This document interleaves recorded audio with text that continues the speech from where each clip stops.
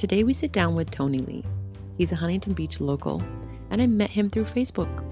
I've been wanting to highlight some of the people in my community that do really awesome things, have amazing stories to tell, and I'm really glad that you guys are going to get to meet Tony. He's only 27 years old, and he's done so much. Not only does he have an after-school program that he started, he's actually founded a high school. He went to UC Berkeley, but currently he's going to be talking today about college admissions, what they're looking for, what's important, and he's got some really cool stories to tell. This is the Little Bit Podcast. Hey, Tony, how are you? I'm doing good. So I wanted to talk today about your job, which I think is really interesting. You do many things, and I think we can learn a lot from you. First and foremost, you work in the admissions department of a university? Yeah, so I was a former external reader at UC Berkeley. So when students submit their applications in the fall time, it goes to all the apps get compiled. And we have a bunch of 200 plus readers. We read and we score, or we recommend a score. And then the admissions committee, based on the reader score, make the decision based off that. Oh, wow. So you're a huge factor in how people get accepted into school. Correct. Wow. Okay. So what I think is really interesting about this is Tony can help you and your kids, or if you're a student yourself, kind of tweak your application to stand out. What can they do? Yeah, I think the first one is a mindset shift. I think a lot of students feel that students are rejecting a bunch of students. But the mentality of all schools is they want everyone. They want to take everyone as much as possible. The issue is they try to justify all these, for example, if 100,000 people apply, they only have 20,000 spots. So they try, please stand out. We're asking the students to stand out so they can justify picking you over the other group of students. That's a huge first mindset shift a lot of students need to make first. It's not like they're not choosing you. You're just not standing out enough. Correct. So I think with that mindset, a lot of students, the biggest thing, point two, is that you have to tell the readers everything. Really? Okay. A lot of the students think it's I can't tell them certain things, but for example, your teachers know you, your counselors know you, your parents know you, so we know you're a great student. The admissions officer, we are reading all about your life on a piece of paper in a sense. So you have to tell us everything, or else it's hard for us in a sense justify taking you over another student. Okay, what are some things that they can write about themselves? I know you say everything, but do you have some examples of really great applications? Yeah, so the biggest thing, there's no magic formula. That's the first thing a lot of parents tell me, which prompts, because I help students with the UC apps, the UC applications. There's 8 insight questions you can pick from. You pick 4 and you write off those. So you have 350 words per prompt, and then you get to pick and choose. A lot of students which ones do I pick? Which one's better than the other? And the real answer is there's no question that's perfect. For example, if people think the number 8 is what makes you stand out. People think I have to have the one because whatever reason. But it's I tell parents, you want to create a complete picture of yourself. So for example, your grades tell a story. That's the first part we look at. Your test scores tell a story. The second part. Your extracurriculars tell another story. And your essays are supposed to fill in all the holes. That's how I tell parents. That's the big difference. What plays the greater role? Grades or the rest of it? You have to have decent grades to get into certain schools, I'm sure. Yeah, so every school has a minimum GPA for that. But with that also, especially because I help with the UC apps, we use comprehensive review. So we look at everything. Even if you don't meet the minimum, for example, we'll still read through the whole entire application because you never know. For example, what if, let's say you have a low GPA 2.9, which is under the 3.0 limit. Sure. Right? However, it's because something happened in your family for a year. So that year in your grades, it tanked. But test scores, you're strong, for example. Extracurriculars do everything. And then in your essays, you were able to explain this is why this happened.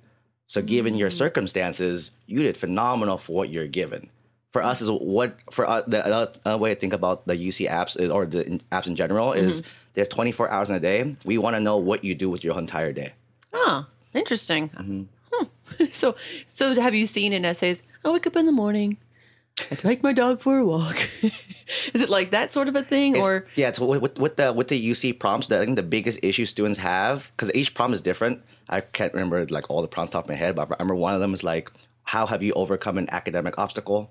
For example, the biggest issue students do, they don't answer the prompts.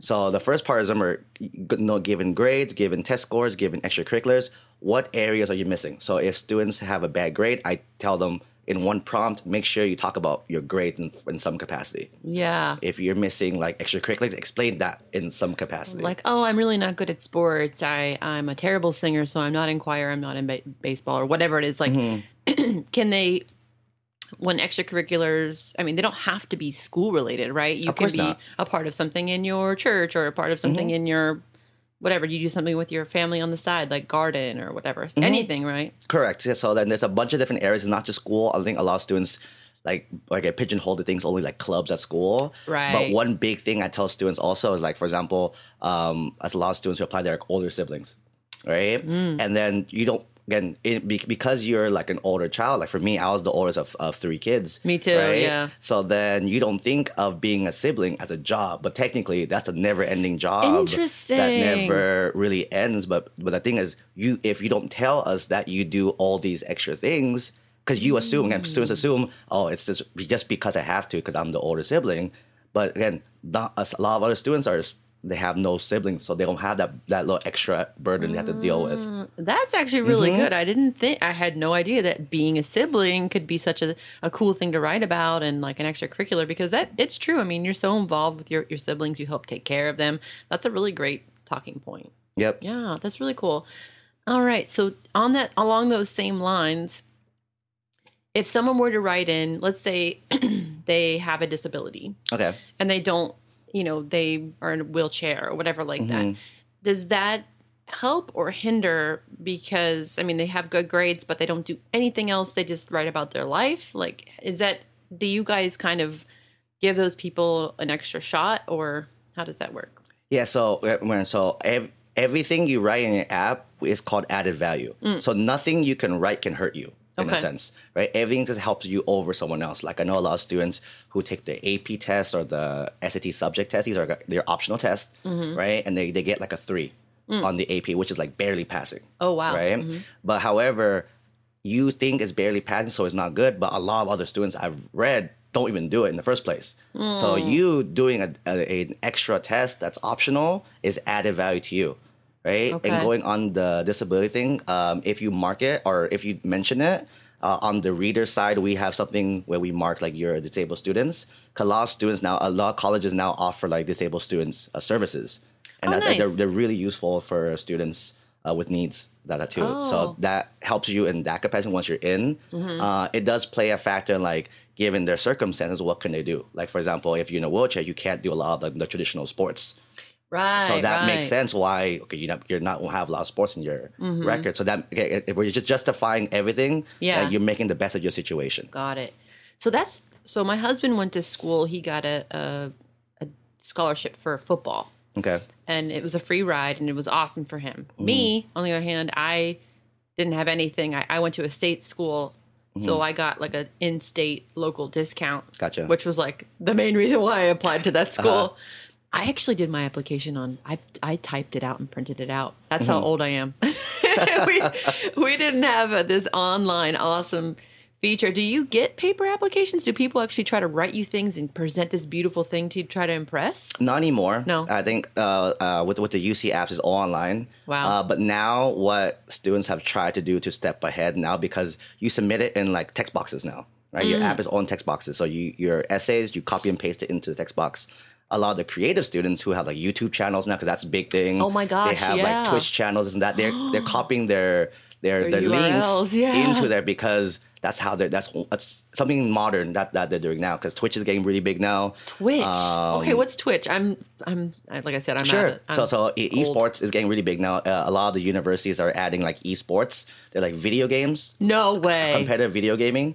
Nuh-uh. And that's becoming a huge sport. It's getting controversial. Like, is video games really a sport? But then they compare like like I know like League of Legends is like a big one, and Fortnite's the big one too. Where a kid won $3 million playing Fortnite. Stop as it. a 16-year-old kind of thing also. And schools now are starting to give scholarships to students with like esports as well too.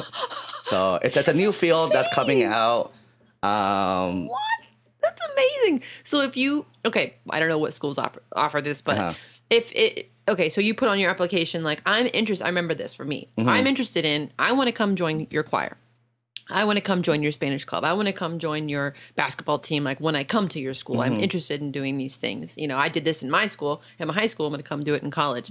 So there's a box that says, did you play Fortnite? Or not exactly that, but there's a box that says it potentially like, you know, are you good at this sort of computer Right. thing? So again, it's not yes or no. Like I said, the app says question. There's 8 questions. You pick 4 that from those 8, and you answer what it is. And you have to tell us. Because a lot of students they think that it's not useful. It's not whatever. But I want to know you. A lot of students so cool. don't include things because they think it's like whatever. But now we want to see the whole package. What makes you you? Yeah. And have to figure out who you are based off reading an app. Oh my gosh. So if someone like me, like if I wanted to go back to school, Sure. how, I don't even know if you know this exactly, but I've been out of school for a long time. Sure. Are my credentials any good? Like how, do they expire, my credits? Like, and do I have to start all over again when I come to a UC school? Like if I went to UC Irvine or I went to, you know, I don't know, would I have to start all over again? To my knowledge, if you go to a community college school before, or No, I went to a university. it varies. It varies. I know, for example, a lot of when you want to go to like, for example, I tell students who like in the 20s, 30s, they ask me, I want to go back to school, so I tell them the most probable path for you is going back to community college first. Right, going back to community college and then finishing your, depending what type of school you want to go to. So there's 3 plans. Okay, Plan this is A, interesting. yeah. Plan A is to get your associate's degree. That's a 2-year degree from the community college. Plan B is to transfer to a Cal State, and Plan C is called IGETC, and that's to transfer to a UC. Okay. So those are like the 3 plans. If you do Plan C, you also also get Plan A and Plan B like added on. So interesting. it'll take you 2-3 years. Well, realistically, probably 3-4 years now because of the impacted classes and like the size of students now. The size of students now, yeah. And there's a lot more online classes, which I think is really nice Correct. too. You know what's funny? I did want to take some classes. Sure. I didn't want to be a full-time student, but I did want to take some classes, and I was looking around OCC, different things like that. And they have this book of classes that's fabulous. You look at like, oh wow, I could take Vietnamese, I could take Arabic. I'm really big into languages, so Sure. I would love to come just take a couple classes, and they don't offer it. It's on their paper, it's in their book, but it's like they don't offer it. Like there's no teacher available that semester or whatever. So do you see that a lot? Like I think you look at the fat book, right? The fat book of catalog. yeah, it's online, but yeah. Yeah, so the catalog lists every single class that the school could offer. Like that's been approved. Got to it. look at the most recent one, you look at this class schedule. Like right now, I have a few friends going back to school at Golden West right now. So I'm helping them plan their schedules for their transfer too. So then we look at the spring schedule. And those are the classes that will be offered this spring, because not every class is offered every term. Every term. Got it. How big is coding right now? Are you seeing a lot of kids say on their applications, I can code, I came out of high school coding, I know these many languages? Like, is that a big thing right now?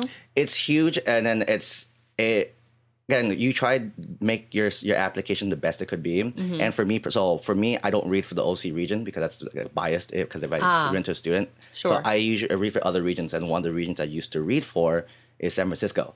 And then San Francisco, I read, is one of the most competitive regions in all the United States. Wow. Because they are basically, in a sense, one of the smarter groups kind of thing. And then the thing about UC, the apps that a lot of students know, you're compared against your region, not against everyone. Only regionally. Regionally, so, yeah. So all the SF students will be competing in a sense against SF students. OC students will be competing against OC students. When it comes to it's hard to tell, then we compare you to the bigger group. But immediately you're compared to your region first. Oh, wow. Yeah. So then a lot of the SF kids, they have insane backgrounds, insane applications that like. Give me some examples. I'm curious. What's some crazy? I have a few students I read who wrote books already, published books already. They did research, like which is like graduate level stuff. They founded patents under their own name. Oh, so it's like my word. People my age right now don't even have these accomplishments done, my and they're gosh. in high school and they still have it all done. So the region I read is very competitive. Wow, I can't even believe this right now. They've published books and they're in high school. Now, is this a lot of like the parents are helping them out? Is there a lot more wealth up there? Like It is. I was going to say, because I don't know about, Yeah. I mean, it takes a lot to get a book published. I mean, if you're not paying for it yourself, you got to be lucky to have some, publisher say, we'll do it for you. Yes, I think the region has a very robust income compared to a lot of other regions. Like I think like a lot of the schools, like the average family income is like 150 or above. Okay. Kind of thing also. So like compared to other regions that are like under 6 figures. Right. So income does play a huge factor up there as well too. Jeez. I'm just blown away. I really had no idea. I mean, it's been 15 years since I've been in college, obviously. So I'm just like, I'm just blown away. I feel like I wouldn't get into school because I don't. I can't compete against these kids. No, I mean, I host a podcast. That's something, right? Of course. Okay, so you also, I think it's really cool. Tony has lots of things that he does. So he also teaches an after-school program. And I think we were doing a little bit of chatting before this. You were saying that it's important to get the children into. You have to help me out with this, but because we didn't get into it. But starting young, as far as like sports and certain things you want to study, because then you have all that experience by the time you get to 12th grade. Correct. Can you explain a little bit more about that? Yeah, of course. So when I started reading for Berkeley, I started like kind of helping.